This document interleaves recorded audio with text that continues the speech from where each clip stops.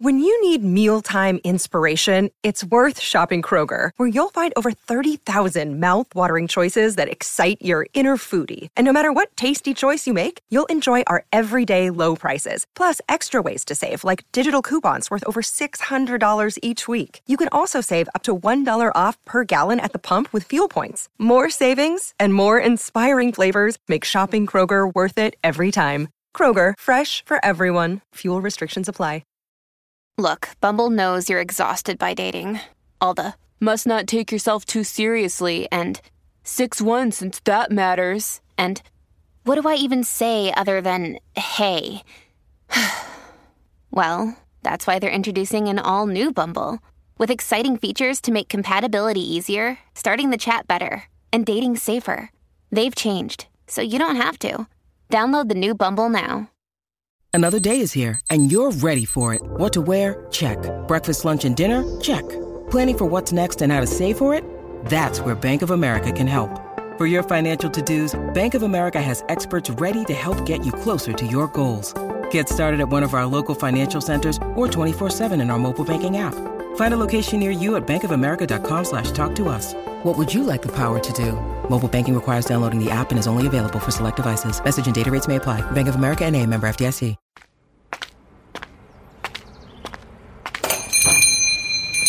Greetings, my dear friend. Looking for some new home furnishings, are we? You know, well, indeed, you've certainly come to the right place. The most extraordinary heirlooms from the darkest recesses of the never-was are stuffed into every dusty corner. Oh, that. Yeah, I wouldn't even look at that. Well, I suppose if you truly insist, I could work out a deal. That dreadful old wooden rocking chair. Nightmares lurk between the creaks, you know. Go on, take a seat. You're about to go into escrow on the NoEnd House. Before we begin, I want to point out some of the customers whose names have been etched in brass on this beautiful plaque I had made above the front desk. These are some of the members of the inner circle of the antiquarium. We go by the Obsidian Covenant. Recent initiates include S.G. Fisher, Nathaniel Sherry, Max, Nathaniel L.C., Leatois, Carly Hude, a normal username, and Trevor Pruitt. We are ever appreciative of your devotion to the Order. Go to theobsidiancovenant.com to receive the sacrament. Now, where were we? Oh, yes. Welcome to the Antiquarium of Sinister Happenings and Odd Goings-On.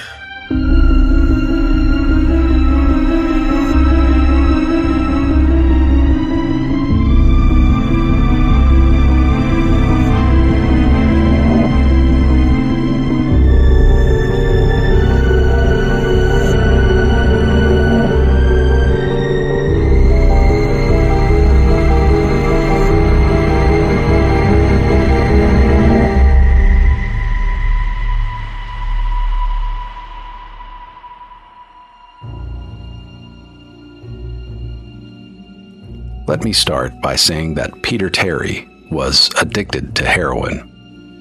We were friends in college and continued to be after I graduated. Notice that I said I. He dropped out after 2 years of barely cutting it. After I moved out of the dorms and into a small apartment, I didn't see Peter as much. We would talk online every now and then. AIM was king in pre-Facebook years. There was a period where he wasn't online for about 5 weeks straight. I wasn't worried. He was a pretty notorious flake and drug addict, so I assumed he just stopped caring. Then, one night I saw him log on. Before I could initiate conversation, he sent me a message. "David, man, we need to talk." That was when he told me about the NoEnd House. It got that name because no one had ever reached the final exit. The rules were pretty simple and cliche. Reach the final room of the building and you win $500. There were 9 rooms in all. The house was located outside the city, roughly 4 miles from my house. Apparently Peter had tried and failed. He was a heroin and who knows what the fuck addict, so I figured the drugs got the best of him and he wigged out a paper ghost or something. He told me it would be too much for anyone, that it was unnatural. I didn't believe him.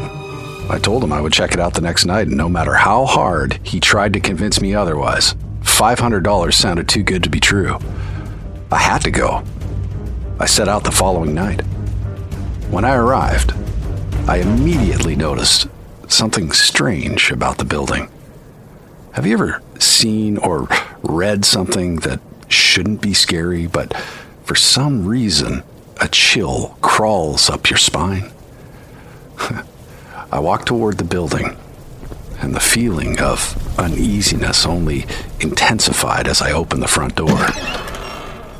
My heart slowed, and I felt a relieved sigh leave me as I entered. The room looked like a normal hotel lobby decorated for Halloween. A sign was posted in place of a worker. It read, "Room 1 this way, 8 more follow. Reach the end and you win." I chuckled and made my way to the first door. The first area was almost laughable. The decor resembled the Halloween aisle of a Kmart, complete with sheet ghosts and animatronic zombies that gave a static growl when you passed by. At the far end was an exit. It was the only door besides the one I entered through. I brushed through the fake spider webs and headed for the second room. I was greeted by fog as I opened the door to room 2. The room definitely upped the ante in terms of technology. Not only was there a fog machine, but a bat hung from the ceiling and flew in a circle. Scary. They seemed to have a Halloween soundtrack that one would find in a 99-cent store on loop somewhere in the room. I didn't see a stereo, but I guess they must have used a PA system. I stepped over a few toy rats that wheeled around and walked with a puffed chest across to the next area. I reached for the doorknob, and my heart sank to my knees. I did not want to open that door. A feeling of dread hit me so hard, I could barely even think. Logic overtook me after a few terrified moments, and I shook it off and entered the next room. Room 3 is when things began to change. On the surface, it looked like a normal room. There was a chair in the middle of the wood-paneled floor. A single lamp in the corner did a poor job of lighting the area, casting a few shadows across the floor and walls. That was the problem. Shadows. Plural. With the exception of the chairs, there were others. I had barely walked in the door, and I was already terrified. It was at that moment that I knew something wasn't right. I didn't even think as I automatically tried to open the door I came through. It was locked from the other side. That set me off. Was someone locking the doors as I progressed? There's no way. I would have heard them. Was it a mechanical lock that set automatically? Maybe. But I was too scared to really think. I turned back to the room and the shadows were gone. The chair's shadow remained, but the others were gone. I slowly began to walk. I used to hallucinate when I was a kid, so I wrote off the shadows as a figment of my imagination.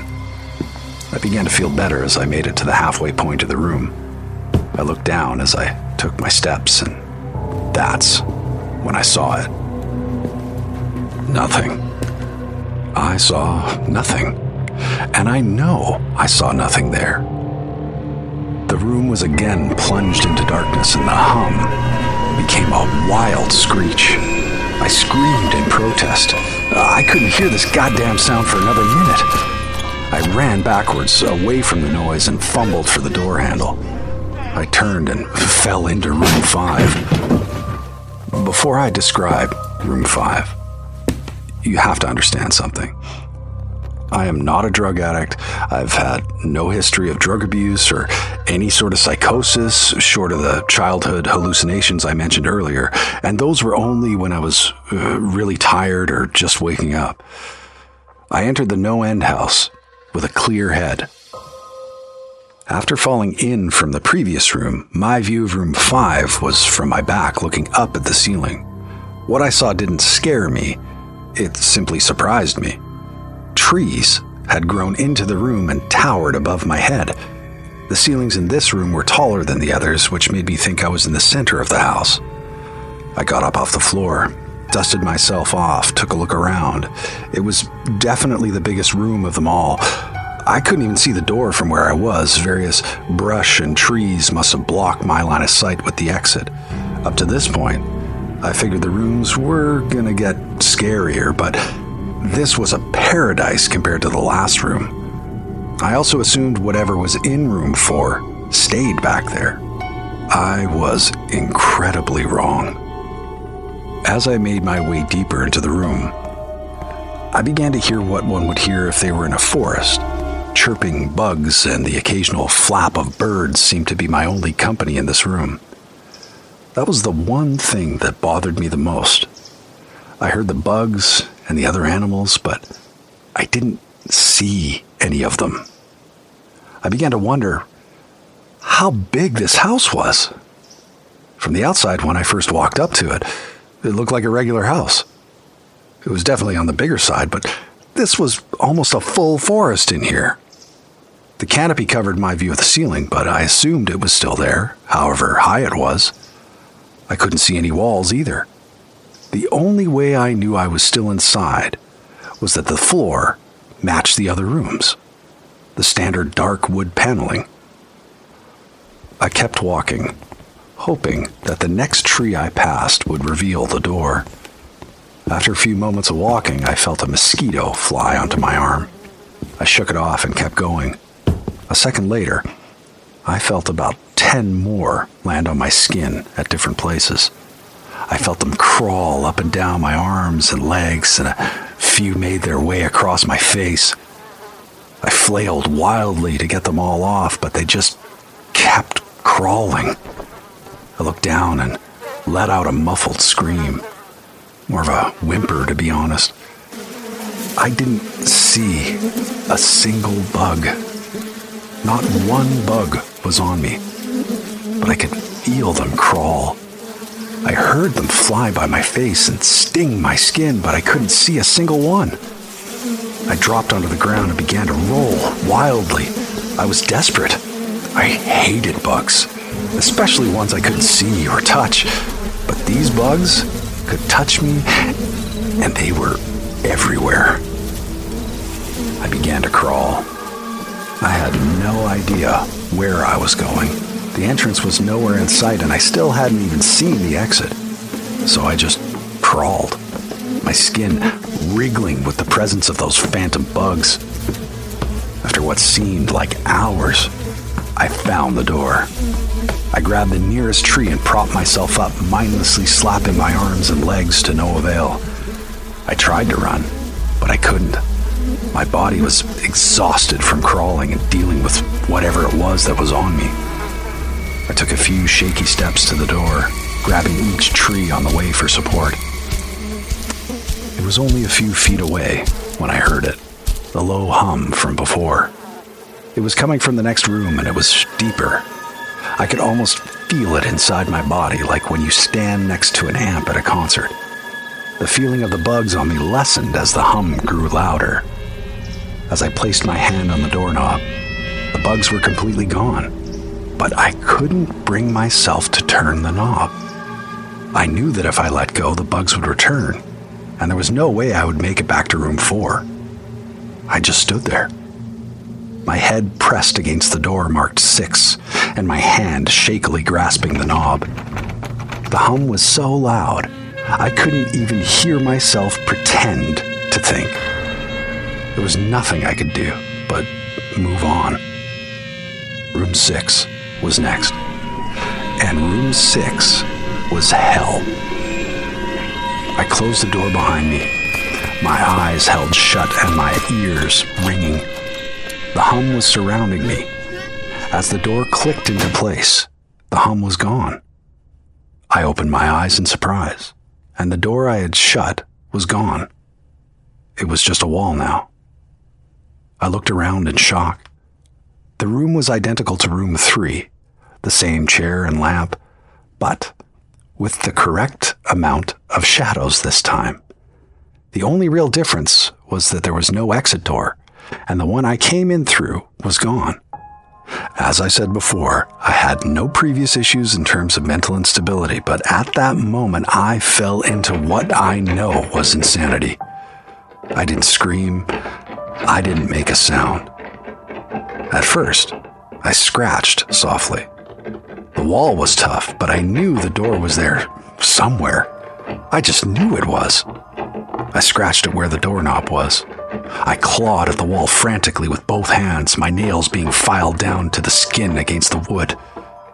I fell silently to my knees. The only sound in the room, the incessant scratching against the wall. I knew it was there. The door was there. I knew it was just there. I knew if I could just get past this wall. Are you all right? I jumped off the ground and spun in one motion. I leaned against the wall behind me and I saw what it was that spoke to me. To this day, I regret ever turning around. There was a little girl. She was wearing a soft white dress that went down to her ankles. She had long blonde hair to the middle of her back and white skin and blue eyes. She was the most frightening thing I had ever seen. And I know that nothing in my life will ever be as unnerving as what I saw in her. While looking at her, I saw something else. Where she stood, I saw what looked like a man's body, only larger than normal and covered in hair. He was naked from head to toe, but his head was not human and his toes were hooves. It wasn't the devil, but at that moment, might as well have been. The form had the head of a ram and the snout of a wolf. It was horrifying, and it was synonymous with the little girl in front of me. They were the same form. I can't really describe it, but I saw them at the same time. They shared the same spot in that room, but it was like looking at two separate dimensions. When I saw the girl, I saw the form. And when I saw the form, I saw the girl. I couldn't speak. I could barely even see. My mind was revolting against what it was attempting to process. I had been scared before in my life, and I had never been more scared than when I was trapped in the 4th room. But that was before room 6. I just stood there, staring at whatever it was that spoke to me. There was no exit. I was trapped in here with it. And then it spoke again. David, you should have listened. When it spoke, I heard the words of the little girl, but the other form spoke through my mind in a voice I won't attempt to describe. There was no other sound. The voice just kept repeating that sentence over and over in my mind, and I agreed. I didn't know what to do. I was slipping into madness, yet couldn't take my eyes off what was in front of me. I dropped to the floor. I thought I had passed out, but the room wouldn't let me. I just wanted it to end. I was on my side, my eyes wide open, and the form staring down at me. Scurrying across the floor in front of me was one of the battery-powered rats from the 2nd room. The house was toying with me. But for some reason, seeing that rat pulled my mind back from whatever depths it was headed, and I looked around the room. I was getting out of there. I was determined to get out of that house and live and never think about this place again. I knew this room was hell, and I wasn't ready to take up residency. At first, it was just my eyes that moved. I searched the walls for any kind of opening. The room wasn't that big, so it didn't take long to soak up the entire layout. The demon still taunted me, the voice growing louder as the form stayed rooted where it stood. I placed my hand on the floor, lifted myself up to all fours, and turned to scan the wall behind me. Then, I saw something I couldn't believe. The form was now right at my back, whispering into my mind how I shouldn't have come. I felt its breath on the back of my neck, but I refused to turn around. A large rectangle was scratched into the wood, with a small dent chipped away in the center of it. Right in front of my eyes, I saw the large 7 I had mindlessly etched into the wall. I knew what it was. Room 7 was just beyond that wall where room 5 was moments ago. I don't know how I had done it. Maybe it was just my state of mind at the time, but I had created the door. I knew I had. In my madness, I had scratched into the wall what I needed the most, an exit to the next room. Room 7 was close. I knew the demon was right behind me, but for some reason it couldn't touch me. I closed my eyes and placed both hands on the large 7 in front of me. I pushed as hard as I could. The demon was now screaming in my ear. It told me I was never leaving. It told me that this was the end, but I wasn't going to die. I was going to live there in room 6 with it. I wasn't. I pushed and screamed at the top of my lungs. I knew I was going to push through the wall eventually. I clenched my eyes shut and screamed. And the demon was gone. I was left in silence. I turned around slowly and was greeted by the room as it was when I entered. Just a chair and a lamp. I couldn't believe it. But I didn't have time to. I turned back to the 7 and jumped back slightly. What I saw was a door. It wasn't the one I had scratched in, but a regular door with a large 7 on it. My whole body was shaking. It took me a while to turn the knob. I just stood there for a while staring at the door. I couldn't stay in room 6. I couldn't. But if this was only room 6, I couldn't imagine what 7 had in store. Nothing like a good fixer-upper. It just so happens my contractor is here to give me an estimate on doing a special add-on to the basement. Make yourself comfortable in that new rocking chair of yours, and I'll be right back.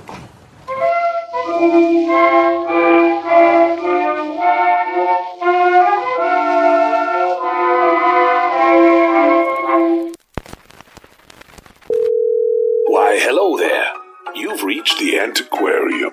If you wish to leave a message, please do so at the tone, and have a great day. Hi. Yeah, the dog collars that I purchased last week, it looks beautiful, it's great, but, my dog doesn't look like my dog anymore. I had a dachshund, I told you about this, a cute little dachshund.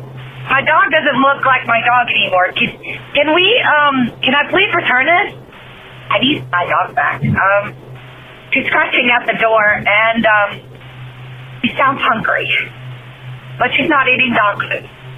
Please, can we, please exchange? Thank you. Call me. End of messages. So sorry about that. No, but really, how tremendously rude of me. The contractor, you say? He's just downstairs giving his final walkthrough. 'Tis of little to no concern of yours, however. But the rest of this story is another thing entirely. Let's get back to it, shall we? I couldn't imagine what 7 had in store. I must have stood there for an hour, just staring at the 7. Finally, with a deep breath, I twisted the knob and opened the door to room 7.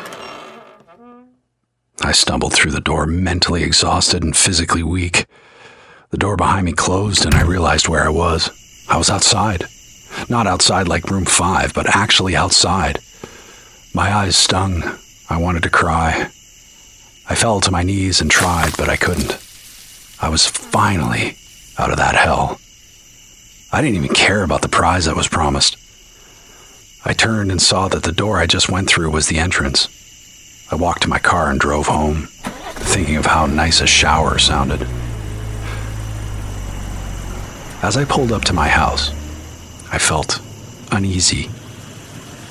The joy of leaving NoEnd House had faded, and dread was slowly building in my stomach.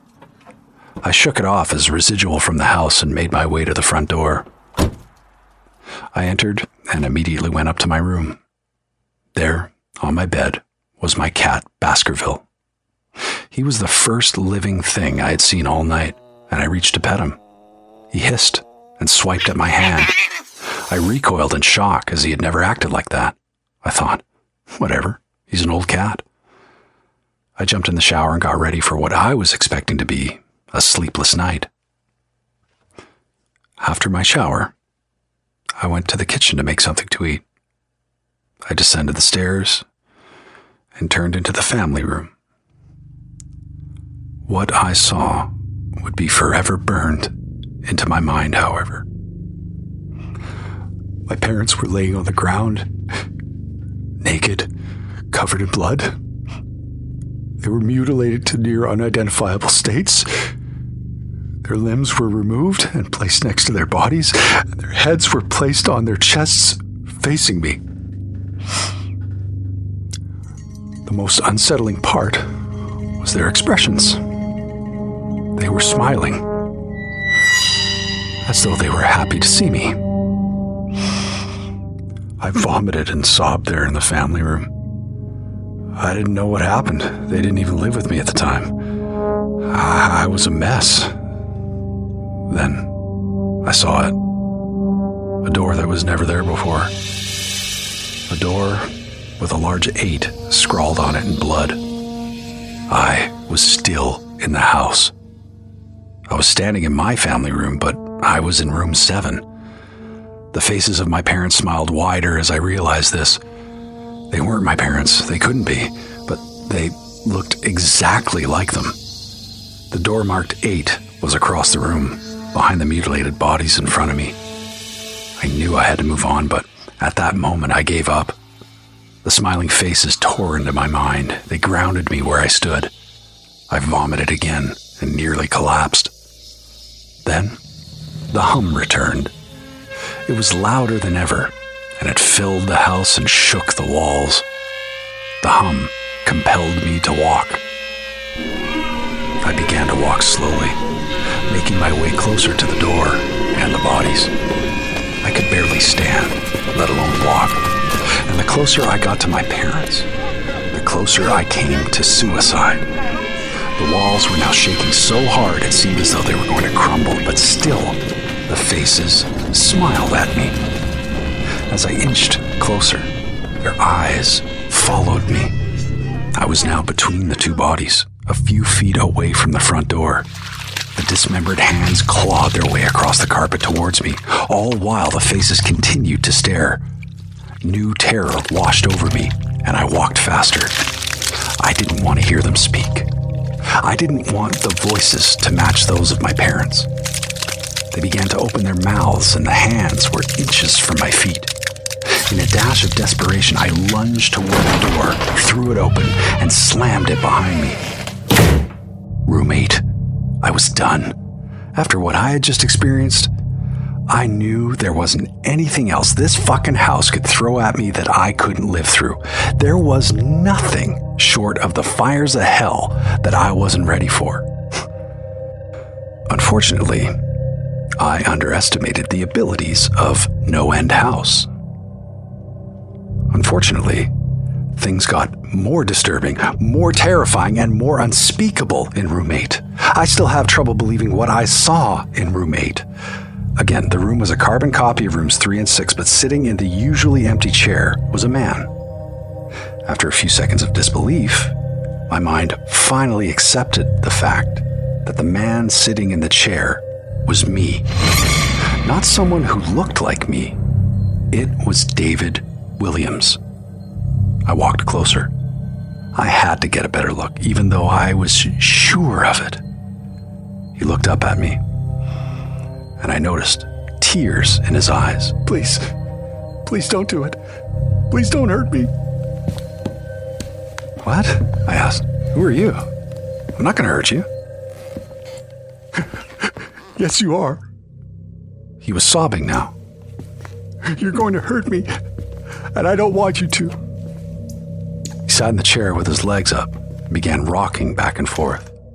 It was actually pretty pathetic looking, especially since he was me, identical in every way. Listen, who are you? I was now only a few feet from my doppelganger. It was the weirdest experience yet, standing there, talking to myself. I wasn't scared, but I would be soon. Why are you... You're going to hurt me if you want to live. You're going to hurt me. Why are you saying this? Just calm down, all right? Let's try to figure this... And then I saw it. The David sitting down was wearing the same clothes as me, except for a small red patch on his shirt embroidered with the number 9. You're going to hurt me. You're going to hurt me. Please, you're going to hurt me.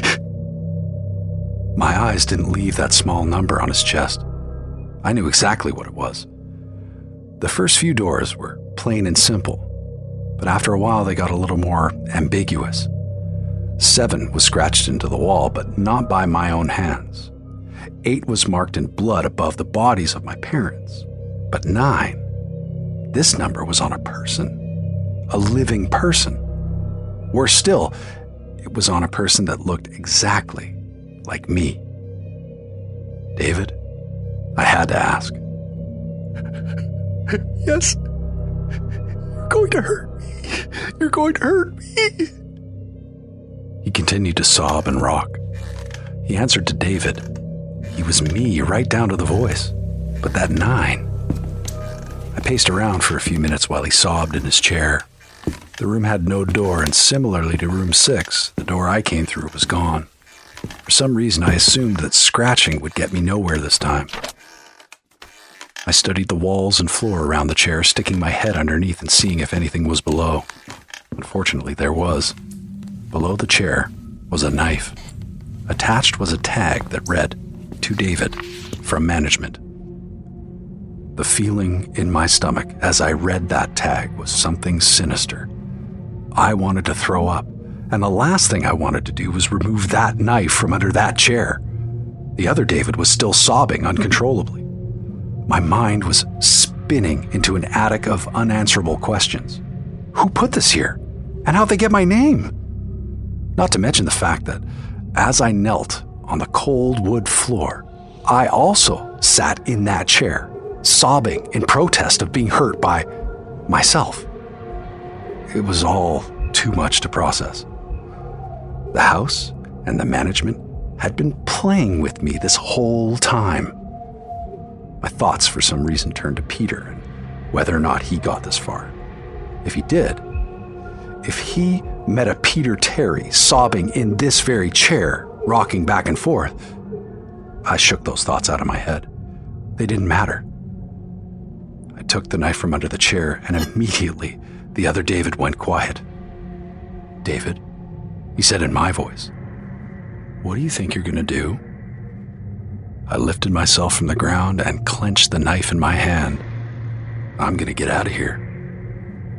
David was still sitting in the chair, though he was very calm now. He looked up at me with a slight grin. I couldn't tell if he was going to laugh or strangle me. Slowly, he got up from the chair and stood, facing me. It was uncanny. His height and even the way he stood matched mine. I felt the rubber hilt of the knife in my hand and gripped it tighter. I don't know what I was planning on doing with it, but I had a feeling I was going to need it. Now, his voice was slightly deeper than my own. I'm going to hurt you. I'm going to hurt you.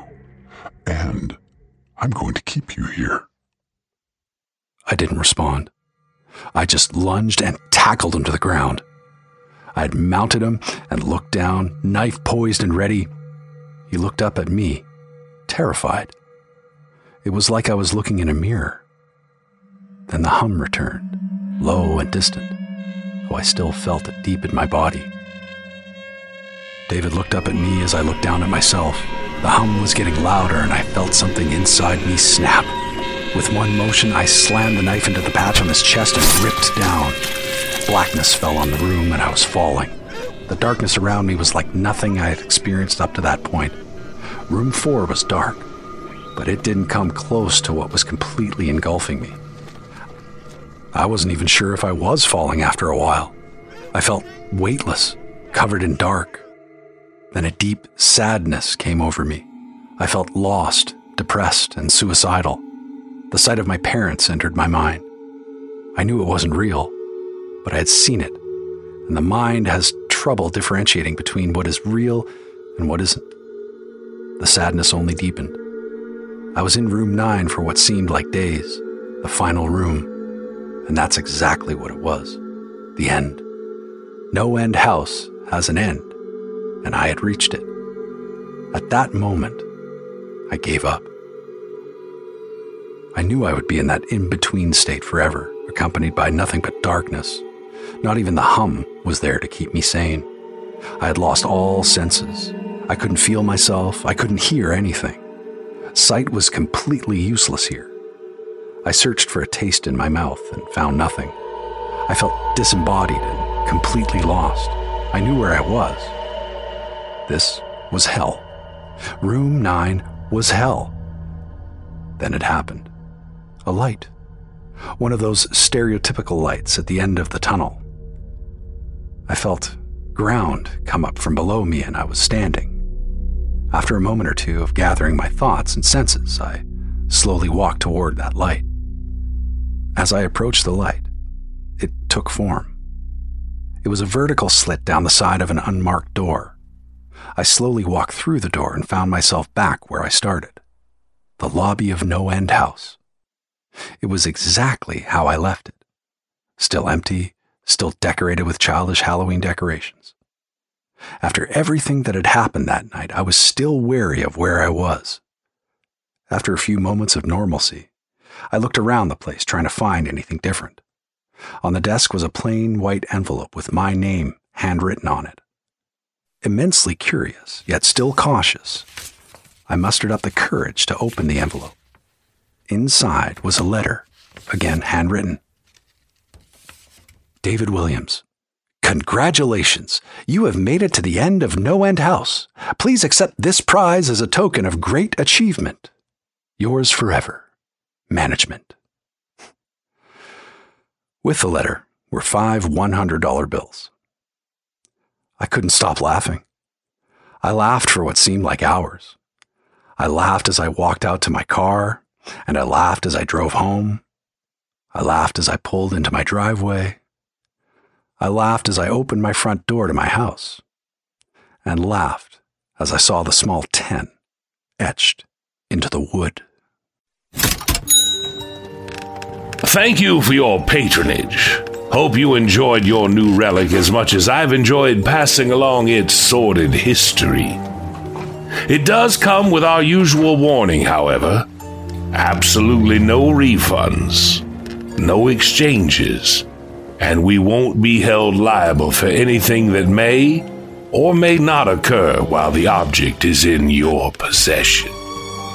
If you've got an artifact with mysterious properties, perhaps it's accompanied by a history of bizarre and disturbing circumstances, maybe you'd be interested in dropping it and its story by the shop to share with other customers. Please reach out to antiquariumshop @gmail.com. A member of our team will be in touch. Till next time, we'll be waiting for you whenever you close your eyes in the space between sleep and dream. During regular business hours, of course, or by appointment, only for you, our best customer. You have a good night now.